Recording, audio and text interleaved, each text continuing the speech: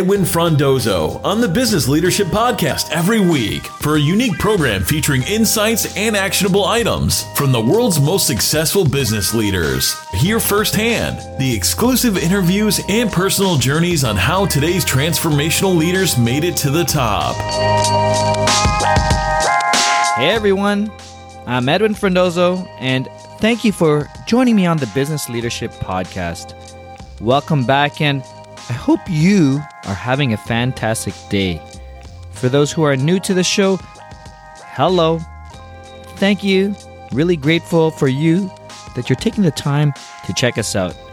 Today, this is episode number 49, and I'm really excited to share the conversation I had with Ben Baldwin.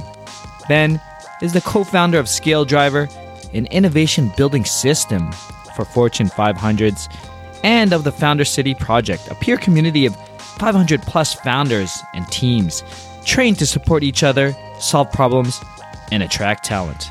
Being a thought leader in business and entrepreneurship, Ben has been profiled in the Wall Street Journal, Fortune, Inc. magazine, and in Toronto Life as one of Toronto's 20 most brilliant tech innovators. In our conversation, we talk about being useful, always learning, and living with a regret minimization framework. Today's episode was sponsored by Slingshot VoIP, a leader in business voice AI technologies that help companies understand what the customers are saying when they're calling in. And as always, sending love to my media partners, IT World Canada. Here we go. Hey Ben, welcome to the Business Leadership Podcast. Awesome. Thanks, Edwin. Great to be here. If you could just introduce yourself to the listeners out there, tell them a little bit about yourself and perhaps who you are when you're not growing and leading businesses. I wish there was more at the moment, more balance. So who I am outside of that. So I'm Ben Baldwin. I have two daughters. One is 4.5 years old, actually 4 3/4. She would correct me every time. I love that. Yeah, totally. The other is 1.5. One dog who's 5 years old, and one wife. I won't give you her age. And that's my package. And I started with my family because, to your point, I probably work too hard. I've started 4 companies, but I wonder often why I keep punishing myself like that. And I realize that it's because I love learning. And in particular, I love learning about people because I'd probably say I didn't inherently understand people, throughout life. I've been a bad judge of people at some point. So people really fascinate me, and it's always relevant to whatever you do. So with my daughters, I love learning, in particular, my elder daughter. I love learning how she learns. And with my wife, I love learning, from a completely honest, different perspective, a lot of very frank things about myself. And with the work that I do, I love learning how a few simple things can make a huge impact, like with a big enterprise client or with a founder. It's funny how simple some things can be and how they can change people or pivot people's lives. So I've become kind of fascinated with that, how little things can make big impacts in people's lives. You mentioned the companies or the projects that you're working on. It was the Founder City Project, Scale Driver. I'd love for you to share with us those projects, what your current role is, and perhaps what you're trying to accomplish over the next 12 months. Yeah. So my role.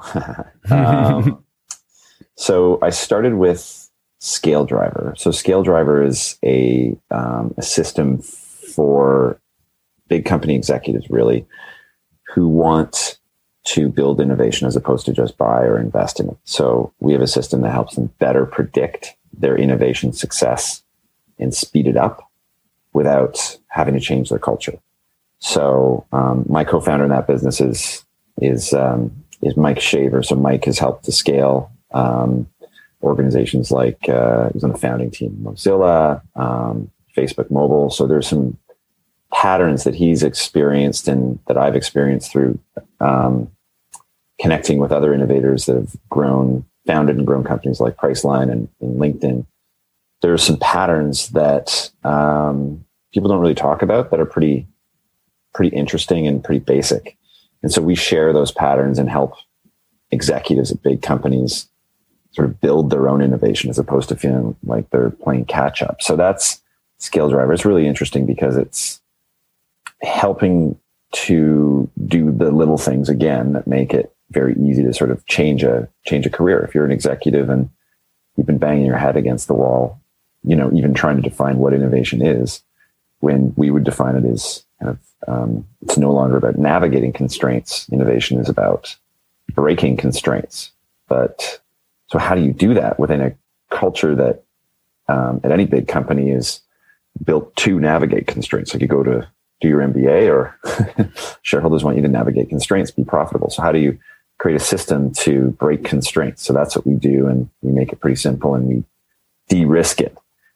This process of building and thinking of and communicating about innovation. So it's pretty exciting, but it's actually hard to find companies that really are committed to building innovation, because it actually is so hard. So it's kind of this catch-22. So that's Scale Driver. And then the Founder City project is it was born from the forum group that I'm in with founders. It started at with about 6 people, and we sort of have this this peer group with a high degree of confidentiality, and we share difficult challenges that we're working on. So it helps from a business sense. It also helps from that isolation sense. So having a peer group removes that isolation, especially if it's a confidential one, where there's stuff that I probably couldn't share with my board, or stuff I couldn't share with my employees or my co-founder. Who do I talk to? Do you live with it and just sort of lose sleep? So that's where peer group's really important. And then, from a business perspective, I think peers are forgotten because, they're ill-defined. So there's lots of training around how to sell or pitch, in an upward direction, and then how to manage in kind of a downward direction with employees, like how to be a better manager.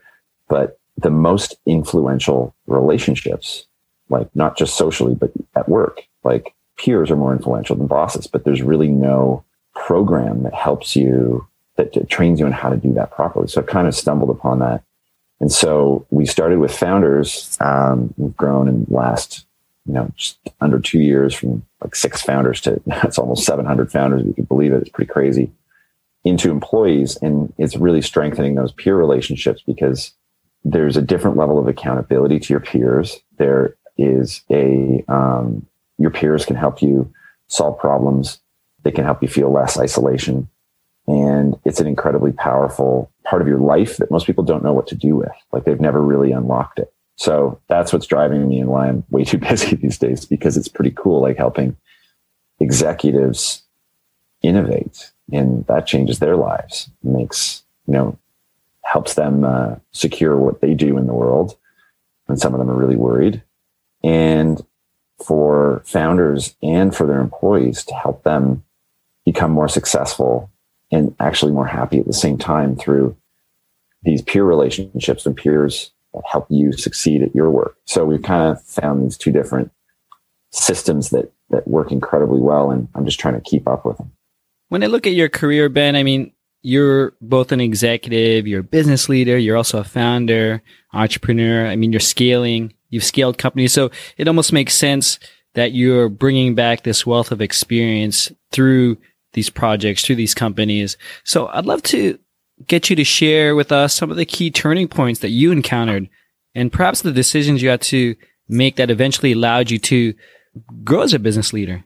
Well, I think one is the just be useful thing, because I couldn't shake it. Like I really couldn't shake it. The other that I've discovered, and it's been built into what I am doing with the Founder City project, is figuring out which priorities to focus on and tackling them in a sort of in serial as opposed to parallel. So one after the other. I personally find it really hard to do that. So like when we're teaching people how to do that, it makes it easier for it to kind of sublimate into my system. But I've found that the most effective growth-oriented people are able to isolate what the real problem is. Like Elon Musk will call it like first principles or whatever it may be, but isolating really what you should be working on and then tackling that and having real focus on that. I don't know if you've reached out to certain people are super productive. They call it like saying no to stuff or being really focused. But really isolating what the most important thing to work on is pretty important. So that's been I wouldn't say necessarily a turning point, but I've realized that that's pretty key. And then it's just, I don't know, I think just be useful was really helpful. But I think that outside of work, just in life, I think of myself as, 60 looking back. And it's really funny. I just watched an interview with Jeff Bezos. Ray Dalio sort of thinks this way too. They look at their life backward. Jeff calls it this regret minimization framework, I think. But I think exactly the same way. I think like, what do I regret? What would I regret if I were 60 looking back on my life? Like, what do I wish I could do? And it's harder to do. I mean, it's easier to talk about than actually do, but that framework has been really helpful for me. And that's why, just be useful fits in there so well. Like, I mean, if I'm in touch with, like, you think about the power of those two things. If I'm in touch with, it's growing, but let's just say it's 500, 700 founders. It's bizarre that I actually have so many conversations with these awesome people who are making stuff and don't have any time, right? Mm-hmm. It's valuable to me from two perspectives. First, being useful to people who I really care about. And the second piece is like, if I look back at life, like who do I find the most interesting? Like if I made a relationship with someone, which relationships interest me the most? And do I want to sort of get into a little bit more? And that's these founders or these innovators. If you're at a big company, you exhibit a lot of, and you're an actual innovator in a big company, you exhibit a lot of the same traits that these founders do. So getting into the creator's mind is really important to me rather than being the creator myself, because I have a problem with like, as soon as something works, I'll take it apart and rebuild it. So I've learned that, if I look back, what do I like doing the most and actually doing it is working with people who are innovating big companies or innovating for their life, literally in, their own organization as a founder or as employees within these organizations. That's what I think about with that framework. Those two pieces are the most important. I'd like to change gears a bit, Ben. Really want to just dig deep because I know you've scaled, looking at your past, you've scaled companies, a number of them. And I wanted to talk about a time at ClearFit when you did a raise about $7 million. You're part of a raise there, Series A. But I understand there were actually some challenges specifically around your workforce, as I think it tripled at the time. And can you share with us how you're able to overcome this phase? For sure. It's really hard. Like you get a big check and people expect you to spend money. Yeah. What do you spend it on? Do you spend it on marketing? Do you spend it on, you have to spend some of it on people. And then your board who just gave you this money, your new board, they want you to spend it because they gave it to you for a particular purpose. And sometimes as you start spending it, you realize, we should have done something differently. So I think one of the hardest things to figure out is, and I mentioned it earlier, is like what it is that you're focusing on. Mm-hmm. So as a leader, what do you do first? Like, what's your job? Like, what are you responsible for?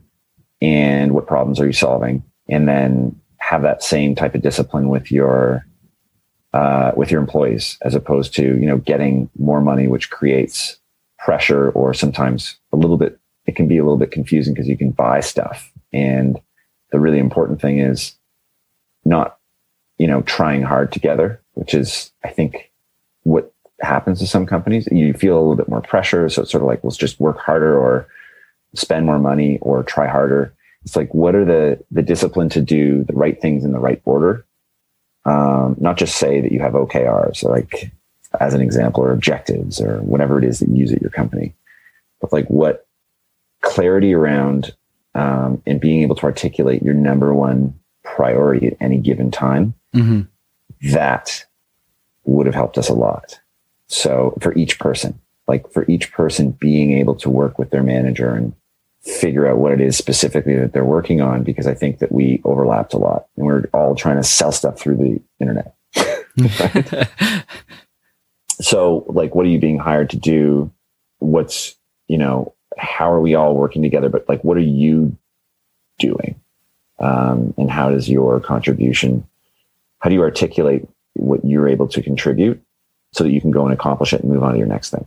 Like spending time thinking about that as opposed to doing it like 80% preparation, that we could have done a lot better. So do you think that it came with the pressure with the money, that you had to speed up things and make quick decisions without the lack of planning? And we didn't have an org chart. Okay. There are a whole bunch of different things. It's like, here's some money. And then you go like, woohoo. And then you realize, oh, we got a lot of stuff that we need to do. And then, board meetings, and you don't realize that like a lot of companies, successful ones that are working with these, more structured boards, they spend like 20% of their time working with their boards. Your job changes as a leader. Mm-hmm. They don't realize that when you take money, it's not just like, you become your job changes. So managing that properly, that we could have done better. I'd love to get maybe some final thoughts, observations, and ideally what we want to share on the podcast is actionable recommendations for any growing business leaders who are listening out there today. I would say, so if you are someone who wants to build innovation as opposed to buy it or invest in it, what would I say to you? Mm-hmm. I would say that there is a way to, I don't think people solve the right problems. Okay. So what I would say is, some people call it first principles, easier said than done, like find out what you want to solve. Elon Musk is very good at just solving the right problem. I think what a lot of leaders are doing right now is they're solving symptoms. And as soon as you start solving the symptom, then you have this committal of time, sunk time, and it becomes really hard to get out of that cycle. So I would say that when you're engaging initially with a challenge, or when you're engaging with a consultant or anybody, I think it's really important to be able to, properly ask the question why without being worried about the answer. Like what drives what is really important, because there's a lot of treating of symptoms and the whole world is changing very, very quickly. Like, what do I teach my kids in school? Mm-hmm. Right? Like, do you go do an MBA? Do I start a company, or do I lead a division? Do I become the CEO of this company? Do we launch this new division? All of this stuff could be driven by you taking a couple steps back. But what happens with business leaders is usually too late. We usually either raise the money or they've got the CEO job. So what I like to do is work with leaders who have the ability to actually commit to like doing something different. They don't have to be good at changing behavior. That's what we work with them on. It's not complicated, but it's hard to build stuff. But you have to do it differently. I think that's what I see is people trying to do the same thing over and over again and expect a different result. But Ben, to close, can you please tell us where we could find more information about you? The Founders Institute, Scale Driver, or anything else you'd love to share with the listeners today? Sure. Well, the easiest place to find information on, if you're an executive who wants to build innovation as opposed to just buy or invest in it, that's Scale Driver. That's scaledriver.com, like SCALEDRIVER.com. And then the Founder City Project is for founders and employees who want to become better at scaling and growing, make fewer mistakes, kind of fill that gap of that peer gap, that become part of this community where people are going to actually help you. So that's the foundercityproject.com. So foundercityproject.com. And either that or just ask anyone in Toronto what's Ben's email address, and I bet you'll have pretty good luck, pretty good odds of like someone knowing me or knowing what's going on, how to get in touch with me. Oh, that's great, Ben. Thank you again for your time. And we'll be sure to post the links up on the episode webpage. But again, I appreciate your time for joining us on the Business Leadership Podcast. Thanks, Edwin. This is great. And congratulations on all your success. That's it, folks. Thank you for joining us on the Business Leadership Podcast, episode number 49 with Ben Baldwin. If you want to learn more about Ben, Scale Driver, the Founder Cities Project, or anything else we discussed, please head over to thebusinessleadership.com/049. Thank you to Slingshot VoIP, leaders in business voice AI technologies, for the support of this episode. If you haven't done so yet, please subscribe to our monthly newsletter to find out about recent guests, events that are coming, and also special to the newsletter, who's coming up, and any other special offers that are provided by our guests and our sponsors. Go to businessleadership.com/newsletter. Thank you again for your time, and until next time, Edwin signing off. Thank you for listening to the Business Leadership Podcast at thebusinessleadership.com.